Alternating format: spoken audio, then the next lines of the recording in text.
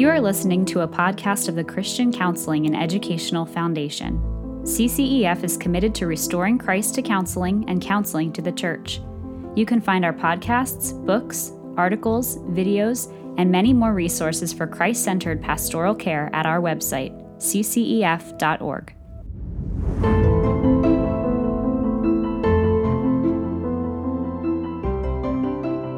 Hello, welcome to CCEF on the Go. I'm your host, Alistair Groves, a faculty member here at CCEF. Today I'm sitting down with my friend and colleague, specifically New England colleague, Robin Huck. Robin, thank you for joining me here in the office. It's nice to actually be in an office in New England with another physical person rather than doing this at a distance as I often do. Face to face, here we are. This is great. It is great. Thank you for being here. My pleasure.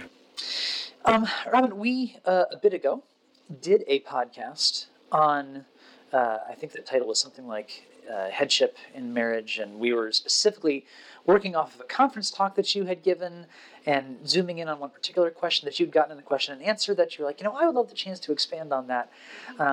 And little did you know at the time that you're going to get even further chances to expand on this topic because we got someone who emailed in to the podcast and said, hey, I appreciate what you guys had to say, but can I ask you a further question? So just background for those of you who may not have caught that one, and if you haven't, you should trek back a little bit and see if you can find it with Robin and myself on Headship and Marriage. It'll give you context, although this one will stand alone. You don't have to listen to it first, but you might want to. Anyhow, all that to say, the context of that one was kind of thinking about, like, how do you help men who are kind of checked out? They're not really engaging necessarily. We want to see them lead better. Well, the question coming in was, okay, what about men who are engaged? They do things. There's a loving, supportive, they're there, but there's not a spiritual leadership. How do we encourage them? And I'll add a sort of second half in my mind of the question as I'm distilling it here, which goes something like this. Not only how do we, in general, we the church, help these men, but how do I specifically as a wife, if I'm the woman here who's married to this man, how do I encourage him in spiritual leadership without taking spiritual leadership away from him? What does it look like for me to be caring about the spiritual leadership in our home, seeing it not happening, but not then usurp the role or push in a way that's unhelpful? So there's sort of two questions. How do you help in general, and how do you survive in that situation? How do you handle that as a wife? So feel free to kind of approach those in either order. What are your initial thoughts? Well, my first thought when this question came in was that, oh yes, this is a thing. She nailed it. She really did expose something that is unfortunate, but we do have men and women who display great spiritual prowess out in church and in their Bible study group and in their fellowship groups, and are comfortable talking the God talk.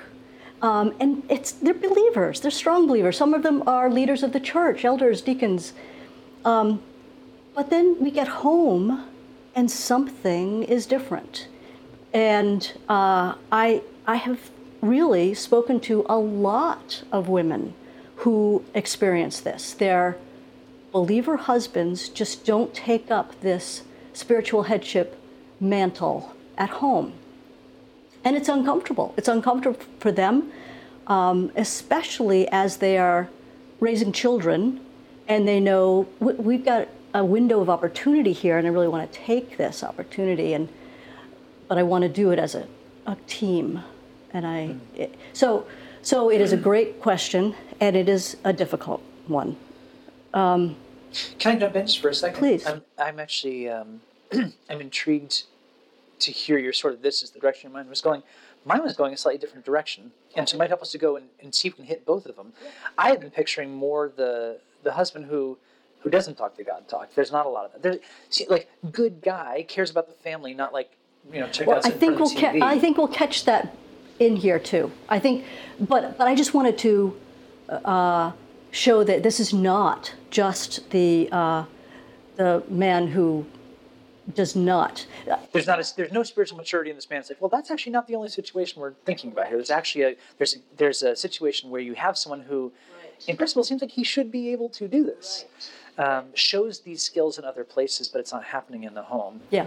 As I read her question, that's what came across to me. Okay. That she said that these are men who are engaged in church, attend Bible study, speak in Bible study, speak or have fellowship groups, stuff like that. And they seem to be engaged in this. And then the wives say, but at home... That's not happening. Yeah. Okay, so I kind of like both questions, but let's start with the one that you're thinking about, which is... you've got this guy who has the gifts, has the skills, shows them in other places. What do you make of that, or where do you go with that? What's your instinct? My instinct is that we live in a time when I think women sometimes actually have spent more time at reading the Bible and studying and feel more comfortable speaking about the Lord than their husbands do. And I think that there's a hesitation for some men who feel like, well, I don't do this as well as she does. And so when we're together, it's really not my strength. And so that wife has to encourage this guy and recognize that, it's okay. That's the case. There's also a gap in our own experience. Culturally, many of us grew up without this being modeled. Many of us have not seen it happen. And so we're at a little bit of a loss to know exactly how to do it. Also, this piece of reasoning catches both groups of men. The ones who is not a very very much engaged in church as well. But we live in a very secular culture, and reading the Bible at home is not cool. It's if our kids go out and say, "Oh yeah, well we're reading the Bible at home," and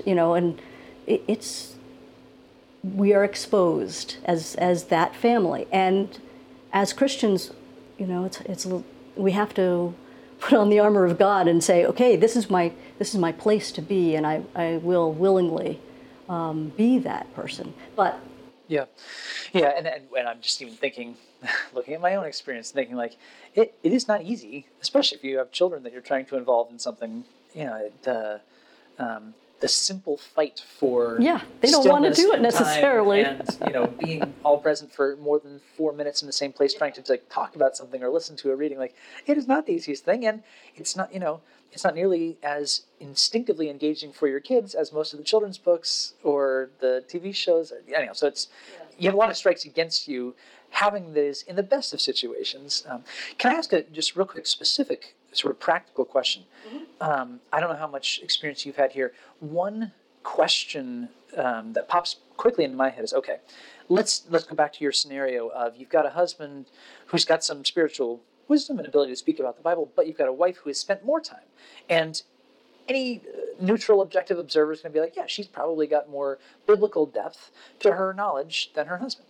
Now, I immediately want to start by saying it is never a bad thing to have people with vastly greater biblical knowledge than you around. I don't care who you are or what your position is. The more biblical knowledge, the more biblical depth in the person you're next to, the better. That should be a clearly accepted principle, right? But that does leave you in this then sort of challenging situation. Here's the question, just practically. Would you encourage always, sometimes, or never for a couple in that situation to take the approach that the husband says, hey guys, let's all have some family devotion time. I'm going to read us a passage, and your mom is going to share some thoughts. Is that, in your mind, is that yeah, that's great. That's the husband leading and setting his wife up to use her skills? Or is that that's actually a recipe for disaster because it totally is going to end up with, it's just him punting? How would you see that? I see it as fine. I see that as teamwork. Okay, good, because I've told people to do that. I think is teamwork, and I think that is kind of the back and forth that we want. That's going to encourage him more and more, because I think one of the best ways that wife can encourage her husband is to say, come back. What do you think? So these are my thoughts, and what do you think, dear? What, have you seen this in action? So actually prompting the engagement of conversation with the kids. Or not, whether it's a couple by themselves or with children there, I want to say that there's a level of humility that we need to have, and when we are the person who says, "Oh, but I'm not the most knowledgeable person in the room," okay, you're not, but that's okay. You can speak anyway. You are, you carry the Spirit of the Lord. You are learning and growing, and to be willing to learn and grow along with other people, especially along with your spouse and your kids, is just a beautiful thing. The couple that I think I saw do this best was a couple who they moved away, so I don't have contact with them right now. Very humble folks, and they came to the Lord after their children were all born, and somehow God got a hold of them kind of in a pretty good uproar. It was just like a bang, they got struck with the Holy Spirit, and everything changed. It was quite an event, and they realized everything does have to change, and we don't know what to do. And neither of them had been raised in Christian homes, and they were like, we need help. And they said that to their kids. Their kids were, I think, between the ages of 10 and 3 or something like that. And they said, you know what? We're gonna go in another direction now, kids, and we're gonna be learning right along with you. And that's exactly what they did. And I think they're kind of still in that mindset as their kids are now in their 20s. And they're saying, we are learning along with our kids. And it's been a beautiful, beautiful journey for this family to step into the Christian life together. And so I think that's the mindset that we really need. And what these folks did, this husband and wife, is they sought out a coach. They realized, okay, he came from an athletic background, and he said, I don't know how to do this. I need a coach.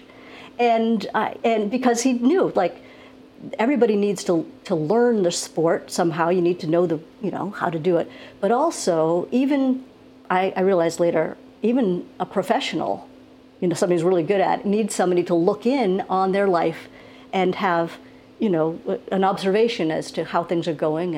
And so one of my thoughts is, how do we encourage men? Is we give them coaches, or a coach, and that's how I think the church can be helpful here, because I think men need to learn this from other men, and pastors and church leadership in particular should be trying to wear this title of coach for the men, husbands and dads. The man who just took the pastorship at our church about a year ago, his email address had previously been Coach for Dads. Cool. That's the way he saw himself, as a coach for dads. And there's no shame in having a coach. No. And I think I'm speaking as a man, but I would think for most men that would be a fairly instinctive, like the idea of needing coaching or having a coach. I mean, the further you go in professional sports, the more coaches you have, not the fewer. And the more you expect that coach to be in your business and telling you, minute tweaks. And so that I like that. And I'm struck as well, even just thinking about, your I don't remember exactly how you said it, but something along the lines of, you don't have to know everything. And I think so often we get that wrong. Like, and I was going to say especially as men. I'm not even sure if that's especially as men. No, it's not especially as men. Whoever knows the most ought to be the leader in whatever situation. Like, you should always have, and it's like, no, you can lead. In fact, the best leaders are the ones who surround themselves with people who are better than them at the various things that need to happen. You're a foolish leader if you feel like the only way I can lead is if I'm the best at everything.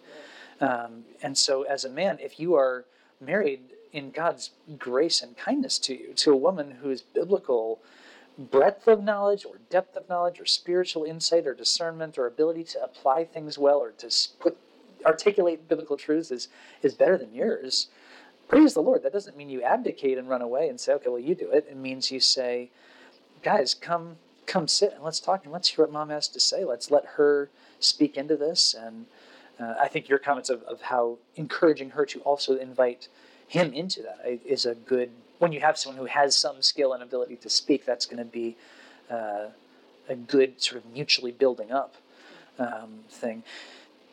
Go ahead. I want to say something more to the wife in a minute, but another idea I had about how churches can be helpful here is I was brought up in a church that had an annual family retreat. I don't even know, as a kid, I don't know whether they had men's and women's retreats. They may have.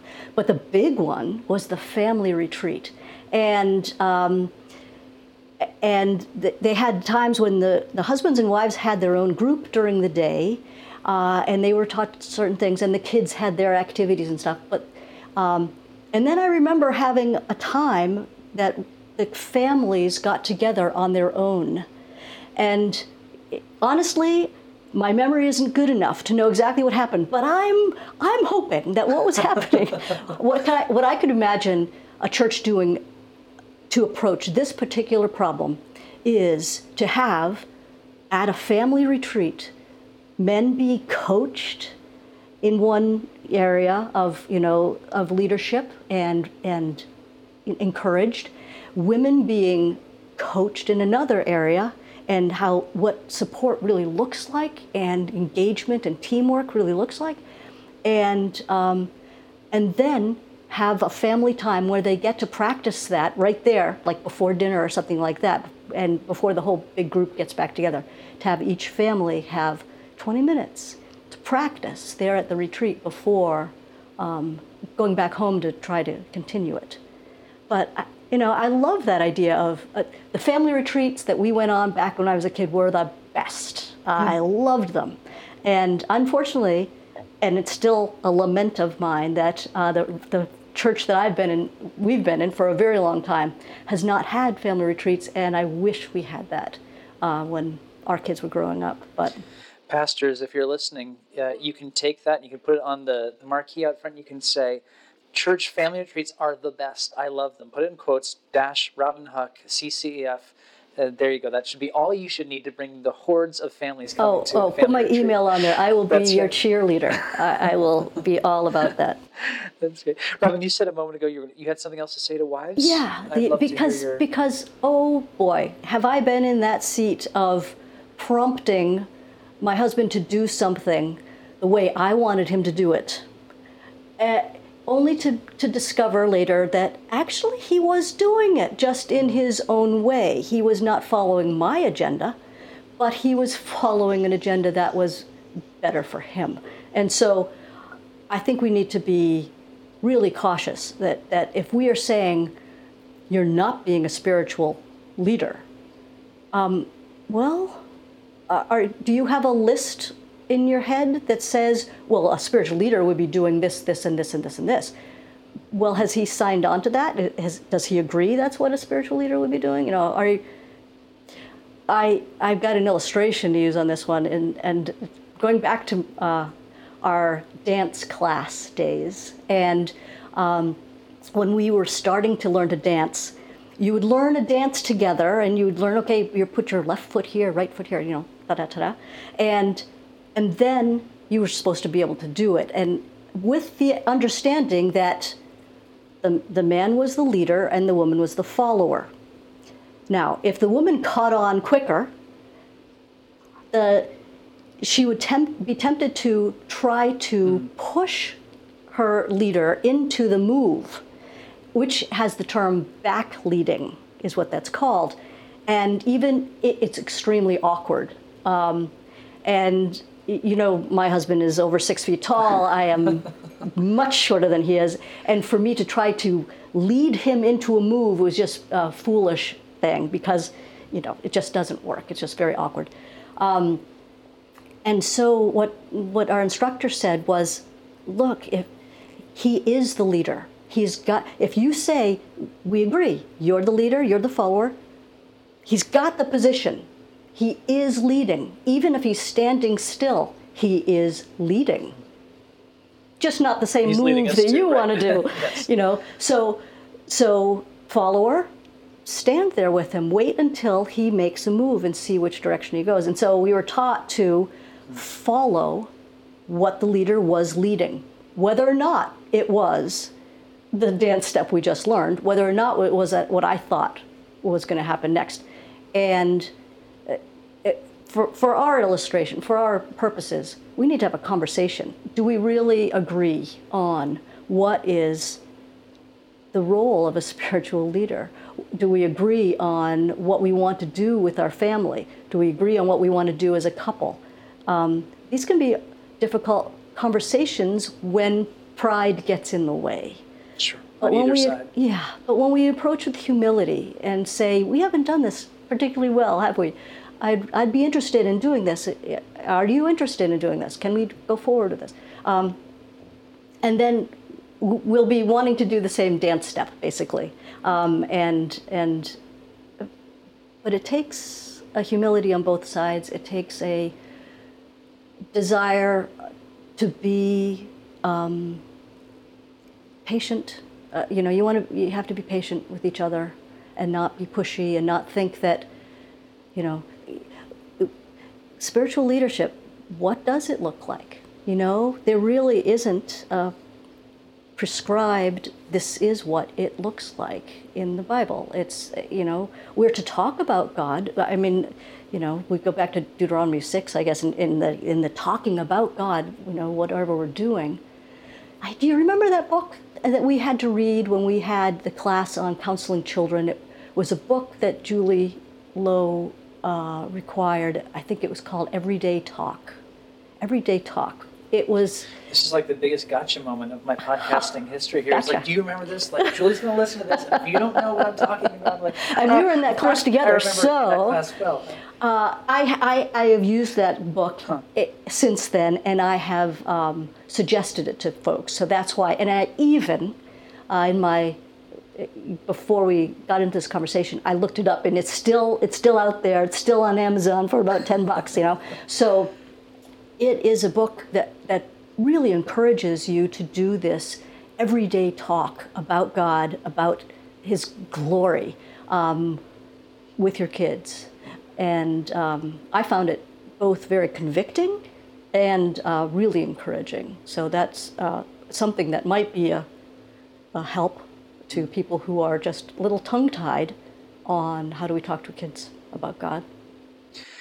Well, I greatly appreciate this, Robin. I appreciate these thoughts. Obviously, we've only just scratched the surface of what spiritual leadership even looks like. We're talking mainly about sort of a more devotional aspect with a family, and obviously there's a lot more to spiritual leadership than simply are we reading the Bible or are we doing something sort of clearly, explicitly, directly spiritual and pulling everyone together for one moment. But I suspect for many people who are asking the question that launched our conversation, that is one of the key things that they're feeling or feeling a lack of, or where they're standing still, or the dance is going and they're like, excuse me, dear, I believe this is a foxtrot, not a waltz. So anyhow, we scratched the surface. I appreciate these thoughts. Will you just pray for folks, men and women, who find themselves in this situation to close us up? Yes, I will. Heavenly Father, you call yourself Father. You ask us to see you as a father, as the ultimate father. And those are big shoes to fill. And so I do pray for men who see themselves as ill-equipped, unequipped, not quite ready to take on this mantle. And I pray that they would be encouraged that they have that mantle and that you have promised that you will give them everything they need for life and godliness. And so I pray, Lord, that they would recognize that it's okay to not know everything. It's okay to approach with humility and to just desire to love their families well by walking forward in developing faith alongside them. And I do pray for their wives, the women who may be frustrated with where things are at. I pray that they recognize that they may be married to a man who is leading in a different way than they expect or maybe want, but maybe he's more of a doer than a speaker. Maybe he is acting out his faith in serving more than he is speaking about it. But I pray that they would see the value of that as well, and to see that as a type of spiritual leadership, but also encourage him to speak, because God wants us to bring words to him in prayer, and we're given words to be in communion with each other. So I pray, Lord, for husbands and wives to grow together, to learn together, to develop faith, to grow closer to you in humility and in communion. And I thank you, Lord, for this great opportunity that we have to live together in fellowship as husbands and wives. I pray all this in Christ's name. Amen. Amen. I thought I might offer you the chance to continue this conversation, not so much by tackling the direct topic of husbands and spiritual leadership, but rather by talking about submission and protection and being helpmates more broadly. Robin has put a ton of thought and time into this particular topic, and she's actually written a series of 3 articles on submission called Submission, the Dreaded S Word. And she goes into great depth with her own personal story, doing different things. But the particular resource I wanted to offer you for free until the next podcast goes up would be her second article on understanding submission, how it works, what it looks like in action. Of course, you may want to read the first one before you get there, and having read the second one, you may want to go on and read the third one, which really gets into, now what happens when this all breaks down? But that second article on submission we will link to on our website, so you can find it at ccef.org/podcast. And it'll give you instructions there, but you can just enter the code podcast at checkout to get that for free. Don't hesitate to shoot us an email at podcast@ccef.org if you've got questions or thoughts for us. And we appreciate you listening. Until next time, blessings.